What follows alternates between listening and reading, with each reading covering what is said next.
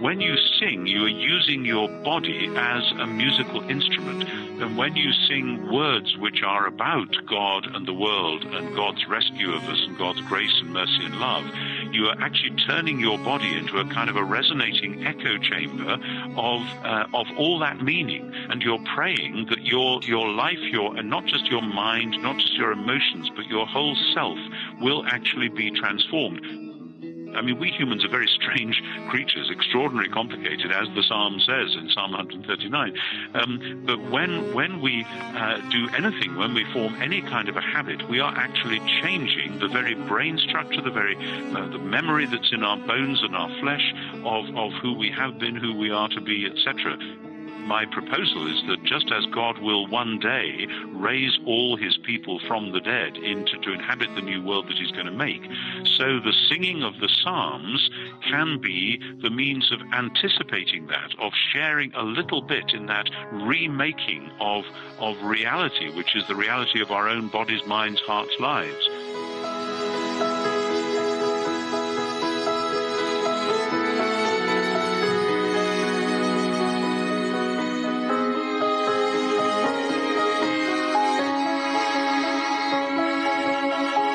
Regular praying, and especially the singing of the Psalms, enables us to stand at the intersection between God's time and ours, God's space and ours, and God's purpose for his whole creation and where we are at the moment.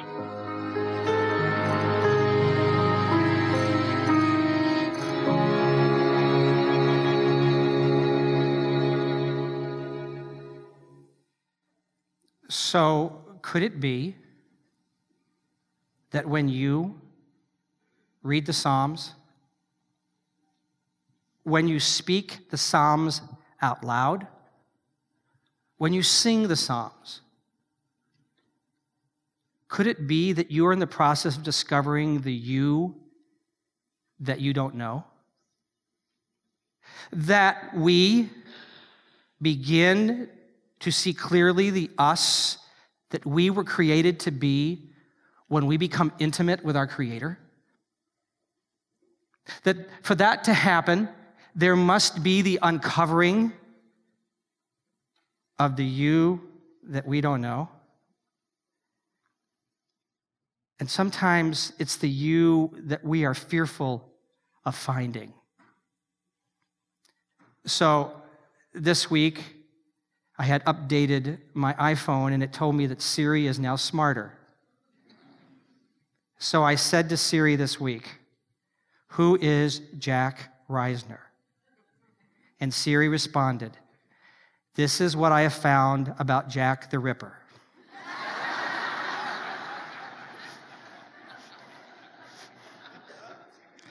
That's the you I don't want to know.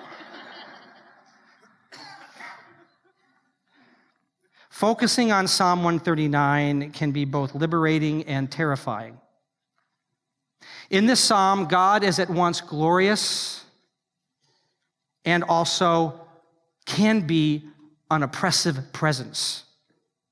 Psalm 139 is a celebration of God's invasion of our privacy, and we're not sure we want that to happen. Is that good news or bad news? And so the psalmist begins and he says, "O Lord, you have searched me and you know me. You know when I sit and when I rise, you perceive my thoughts from afar. You discern my going out and my lying down. You are familiar with all my ways. Before a word is on my tongue, you know it completely, O Lord. You hem me in behind and before. You have laid your hand upon me. Such knowledge is too wonderful for me, too lofty for me to attain." So 3 weeks ago, we recognized that what the psalmist is saying is that we're invited to bring our world into God's world, that we get to do life together with the one who knows us perfectly in our imperfection. The psalmist says, "Where can I go from your spirit? Where can I flee from your presence? If I go to the heavens, you are there. If I make my bed in the depths, you are there. If I rise on the wings of the dawn, If I settle on the far side of the sea, even there your hand will guide me, your right hand will hold me fast. And if I say, surely the darkness will hide me, and the light become night around me, even the darkness will not be dark to you, for the night will shine like the day. And so last week, Pastor Jason reminded us that no matter where our place is, that we cannot escape God's face. His presence, he himself, is here right now. The psalmist says, for you created my inmost being, you knit me together in my mother's womb. I praise you because I am fearfully and wonderfully made. Your works are wonderful, I know that full well. My frame was not hidden from you when I was made in the secret place. When I was woven together in the depths of the earth, your eyes saw my unformed body, and all the days ordained for me were written in your book before one of them came to be. How precious to me are your thoughts, O God. How vast is the sum of them. Were I to count them, they would outnumber the grains of sand. When I awake, I am still with you. So 2 weeks ago, Pastor Nicole created a letter from God and read that to us. And then she summed it up with way to go, Nicole, with just an amazing insight that has impacted me for several weeks now. And she simply said this, that this God who knows us perfectly in our imperfection, this God wants intimacy more than he wants control. So what do we do with God's invasion of our thoughts, of our space, of our time, of our destiny? Ever watch a TV program and it begins, the episode begins, and there's this really climactic moment at the very beginning, it's very critical, and then the screen comes on and it says 12 hours earlier. There's something that prompted this thing that happened. So what has taken place? The psalmist says he's in my mind and he knows these things and I can't get away from him and he created me. What prompted that? That's what we see today, because there was something that prompted all of this. It is the core of this psalm. When I was a senior in college, we challenged another Christian college close by to a tackle football game without pads. So we met at a neutral grass field and lined it out and got a hold of some refs and brought them in, and the word got out, and students from both campuses were crowding around the field. And so then the players, we all got together at the center of the field and we prayed for God's protection, and then we said amen, and then we walked away planning on how we're going to hurt each other. Somewhere in the middle of that game, I went out for a pass and he underthrew it, and somebody intercepted it, and I chased him down, and I gave him a really good, solid hit. And as I'm hitting him, my future brother-in-law, who was on our side, smacked into that guy and just nailed him good, and he went down with a thud. And whether or not kicked him on the way up, I can't tell you. He did, right in the head. And we high-fived each other. And by the end of the game, there were several broken bones and a couple concussions. It was a great game. But the prayer, in all honesty, in the very beginning should have been, God, show me how I can hurt those guys. You say, well, shame on you. Well, wait. Mr. King, priest, worshiper after God's own heart, David, after this wonderful poetic expression of God's involvement in our lives, listen to what he says. If only you would slay the wicked, O God. Away from me, you bloodthirsty men. They speak of you with evil intent. Your adversaries misuse your name. Do I not hate those who hate you, O Lord?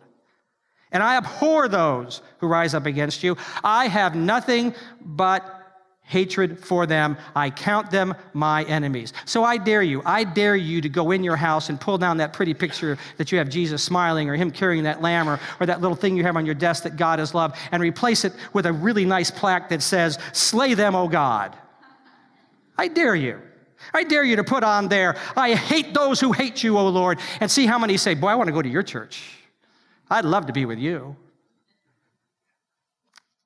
David is identifying a vortex of wickedness that is about to suck him in its evil, and he says, I don't want to be that way.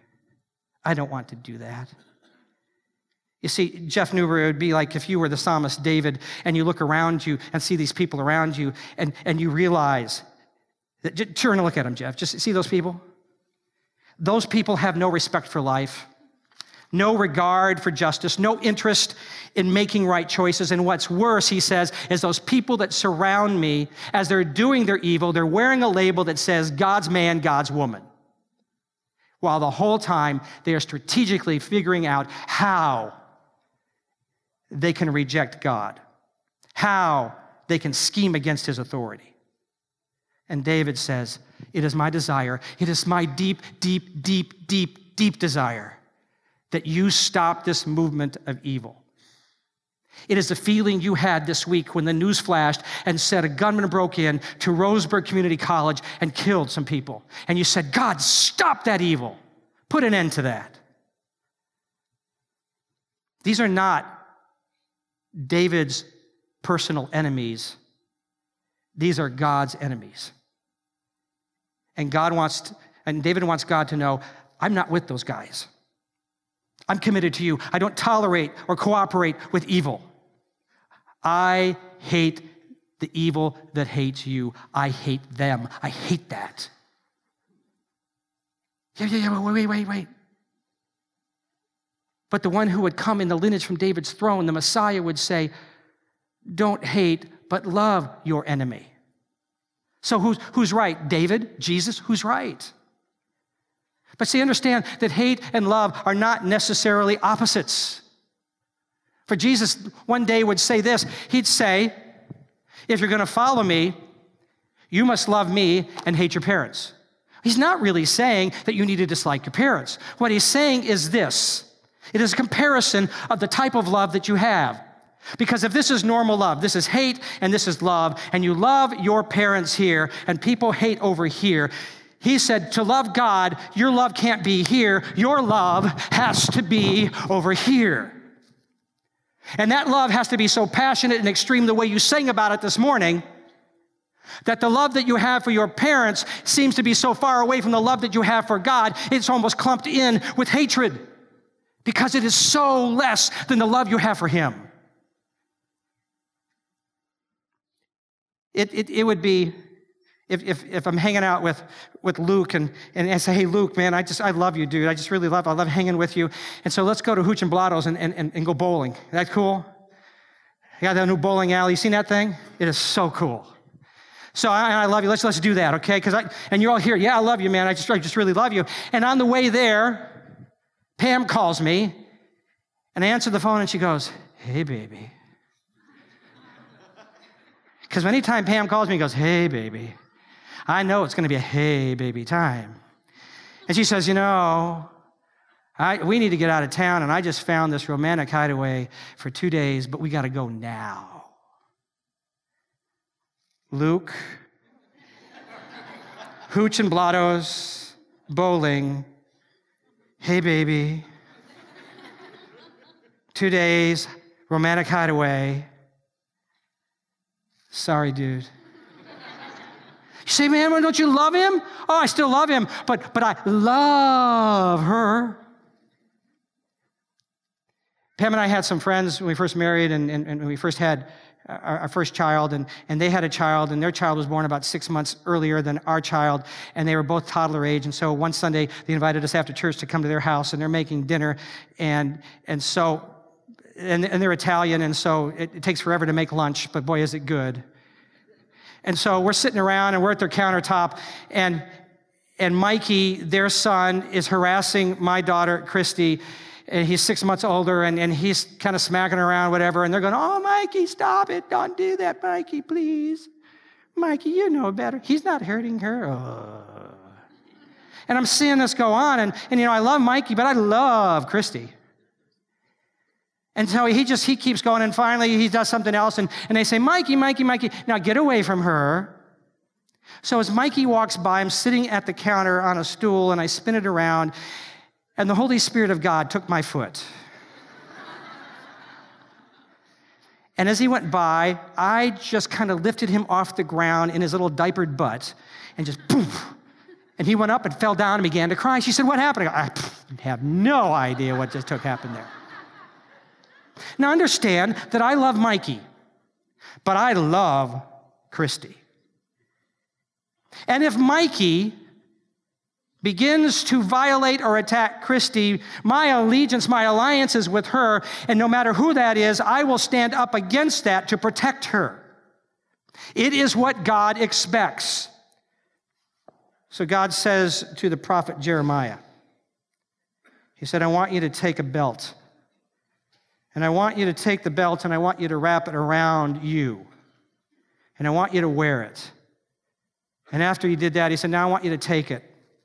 And I want you to go outside into a foreign place, and I want you to find a cleft in the rock, a little crack in the rock, and I want you to stick it right there and leave it. And then the Spirit of God said, go back and get it. He went back and got it. And the scripture says that it was ruined, that it was no longer useful, it was useless. And then God said, I want you to go to Israel and tell them this. I called you to myself so that I could wear you as a belt, because I wanted our presence to be together. I wanted your story to be my story. I wanted us to be as one. I wanted to love you. I wanted our presence to be together. I wanted you to find your destiny in me. But you wrapped yourself around someone else. And you've ruined yourself. You wrapped yourself around a vortex of wickedness that sucked you in and you went its way. And you don't love me like you love them. And his love says you have to love me to the degree that no matter who else you love, it almost looks like hate. Because that's the way the relationship we have has to work. See, you understand that. I understand that. We understand this vortex of wickedness that's around us right now. We understand how it tries to suck us into it so that we love God, but we do things that we know will violate our relationship with him. We even justify it. We may even call it Christian freedom. It may be our profanity. It may be our partying. It may be our sexual escapades, our adventures. But we say, it's okay, I can party and I can have sex when I want it and I can do all of those things and still come here and worship. And God takes care of me because you know why? Because Jesus loves me. It is true, Jesus loves you. But that's not the question. The question is, do you love him? That's the question.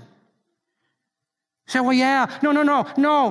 You got to understand this, that if you love him, it means that you got to look at it this way. It's like if you were with those people that are around his throne right now that are worshiping him, who look at him and go, holy, holy, holy. Because they say even this, that in the moments when we see him and see him in his depths of who he is, that I can't even utter a word, because even to speak a word would be profane. So can I go there in that throne? Can I stand before him and speak my normal language that I speak this word? Can I say that it was effing great and SH and GD? Can I say that in front of him and say, he's for that? Because if he can't, then I'm wrapping myself around a culture and a language that is not him, and it's not love.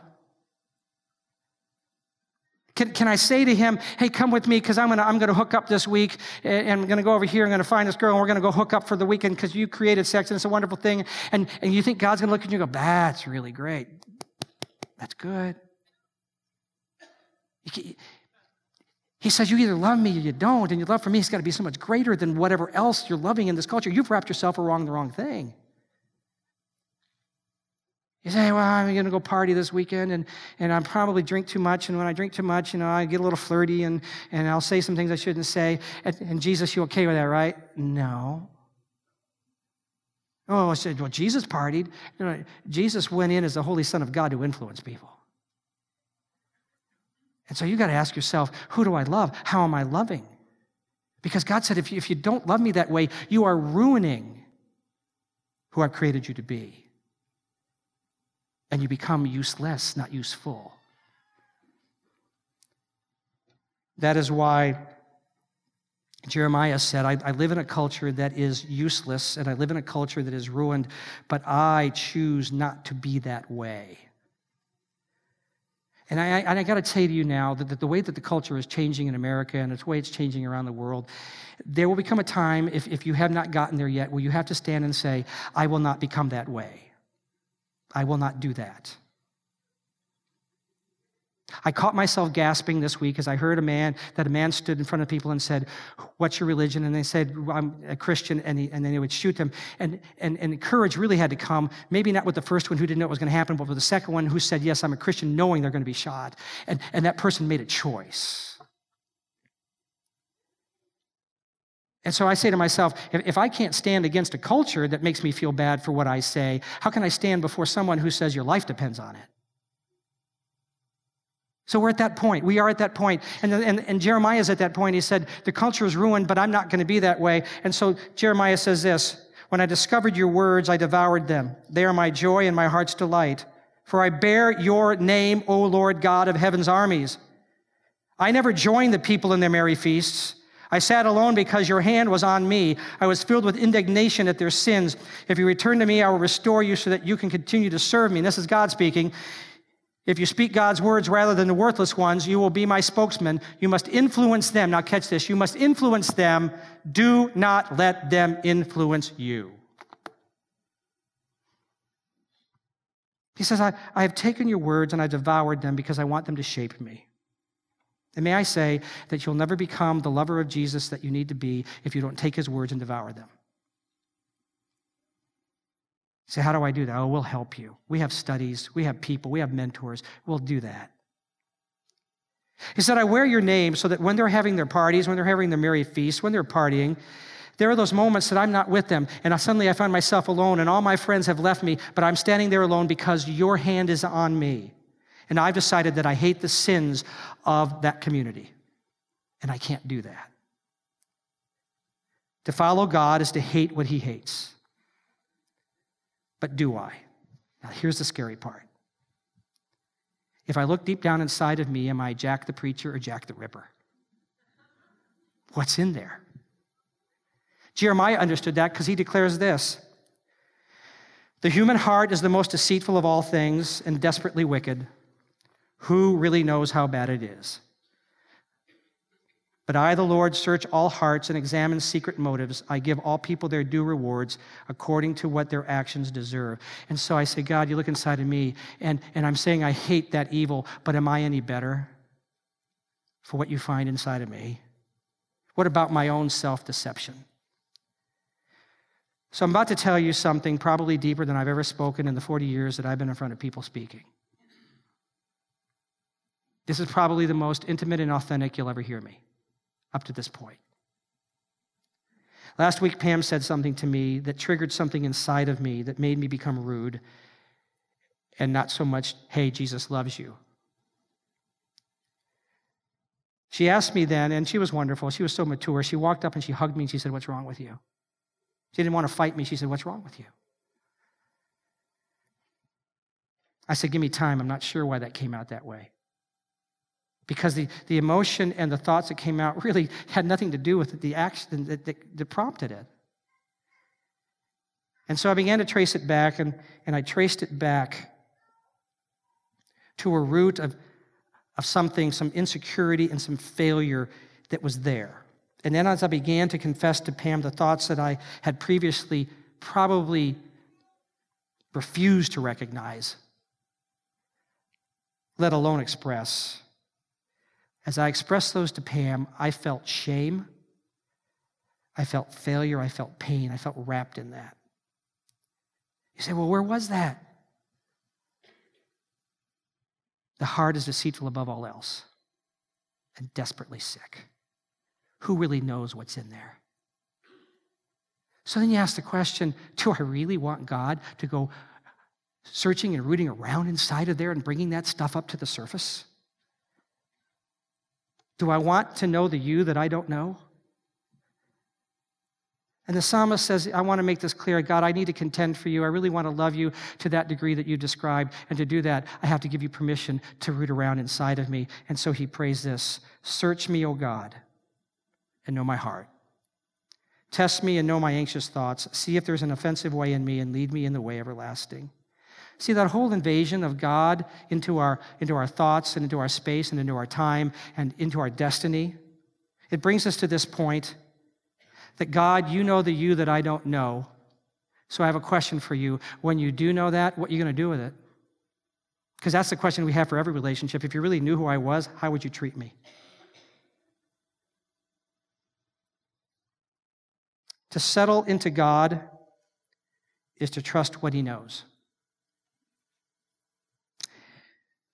So a couple hours after this episode with Pam, we turned in for the night, and I crawled into bed, and we went eye to eye, and I had no words on my lips. I had nothing to say. Because here's the deal, that the fear of who I really am, and now how it would affect our relationship, has no words. Because there's a part of me she just discovered that I didn't even know was there until 2 hours before. She knew my shame. So I remember beginning to fall asleep, and I go to sleep pretty quick. There are times that I can say to Pam, 3, 2, 1, and she says, by the time I hit 1, I'm asleep. I'm just really good at that. And so I wanted to escape this. I didn't know what to do with it. It came out. I didn't know what to do with it at all. I didn't know how it was going to affect how Pam would treat me. I just had no way of knowing what was going to happen. I just wanted to sleep. And I just started to fall into that sleep when this happened. I felt this gentle hand, a tender hand, begin to caress my face. Not in a sensuous manner, but with a depth of reassuring love that resonated down beyond both my fear and my pain. The one that knew a part of me that I hadn't even known until that point had not retreated from me, but a love calling out from her, a reaching out of her hand, was saying, the deeper I know you, the greater you will understand my love for you. And at that moment, as never before in my life, I'm almost 61, and never before in these 61 years, until this moment, have I felt that kind of safety and peace. Because she saw a part of me that no one knew, and I didn't want her to know. And she saw it, and she said, I'm not running from you. The more you show me, the greater my love is for you. I think it's what the psalmist meant when he said, lead me in the path and the way everlasting. Show me the path that leads me closer to you. Love knows because love heals. And it brings us then to this point. To walk with God is to stand alone in commitment and stand together in community. It is very difficult to detest what is evil without depending on community that loves. One of the reasons that we give way to a lifestyle that is not holy is because we're afraid that we will be rejected. We are afraid that we will be alone. But our commitment to God demands that we are willing to be alone if we wear his name. We cannot buy into sin, even if the culture says that we have to be tolerant, or it says that we must condone it so that there is harmony, or we realize if we do this, they will turn against us. For God said through Jeremiah, you must influence them. They must not influence you. So I want you to check out this fifth grader from elementary school in Salem, Oregon, praying for his school on See You at the Pole a few weeks ago.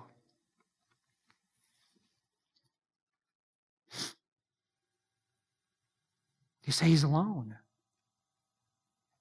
Oh, it seems that way. But he's not.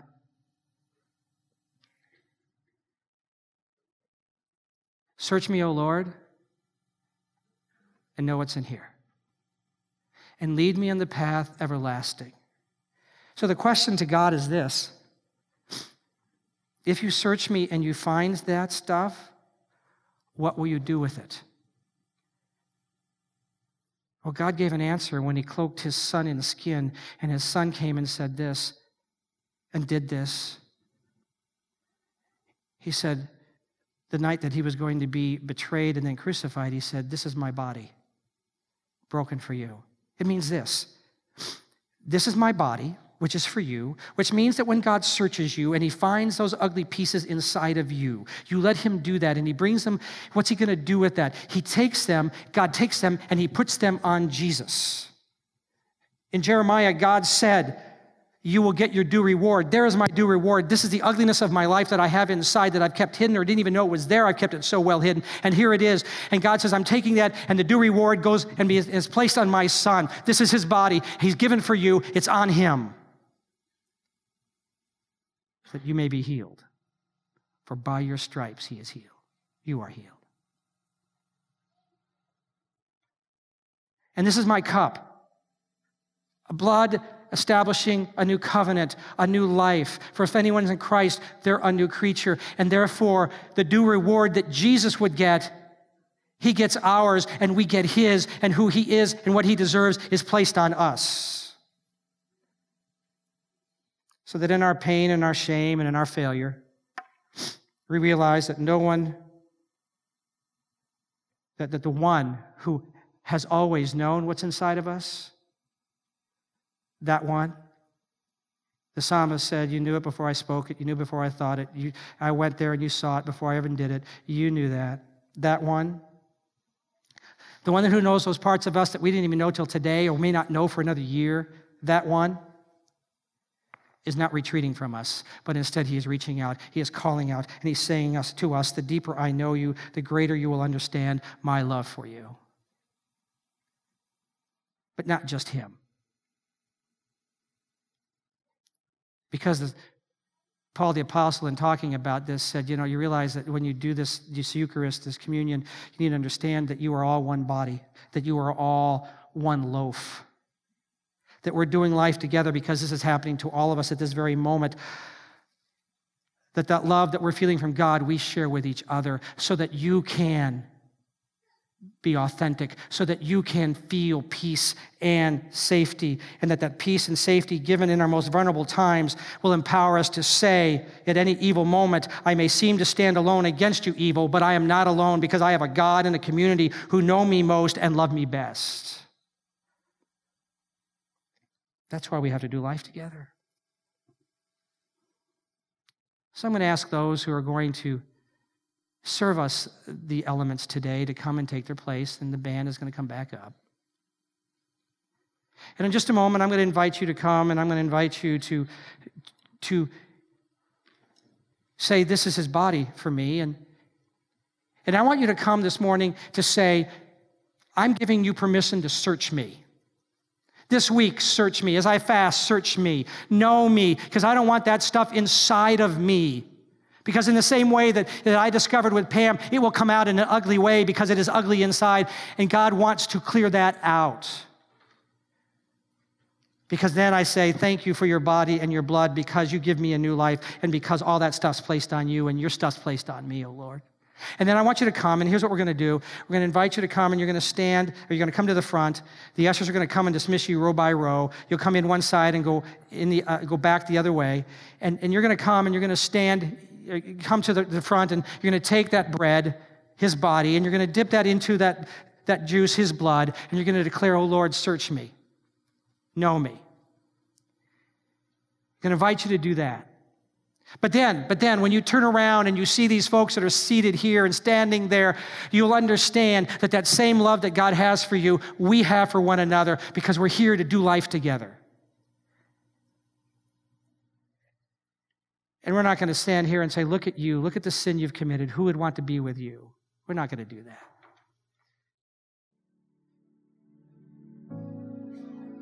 First of all, I want to invite you to join us next week as we begin a new series. We're going to look at Moses and the Exodus and what it takes for us to be the community that helps each of us make it through our own wilderness, how we do life together in that way. And so I want to end today with, again, the words and the promise of God to Jeremiah. And I want you to go from here joyful. I know we just had to come face to face with stuff that we don't know are inside or may be inside and we don't want to deal with. But the good news is that the psalmist said, lead me in the way everlasting. And that way everlasting means it is just an incredible journey with God. It's a wonderful journey. So may this be our response and then God's response to us, which is this: when I discovered your words, I devoured them. They are my joy. and my heart's delight. For I bear your name, O Lord, God of heaven's armies. I never joined the people in the merry feast, but I sat alone because your hand was on me. I was filled with indignation at their sins. And God's response to us is this: if you return to me, I will restore you so you can continue to serve me. And if you speak good words rather than worthless ones, you will be my spokesperson. Now you must influence them. Do not let them influence you. Go and be incredible influencers in the world around us. I love you guys. Thank you for being here today. Have a great week.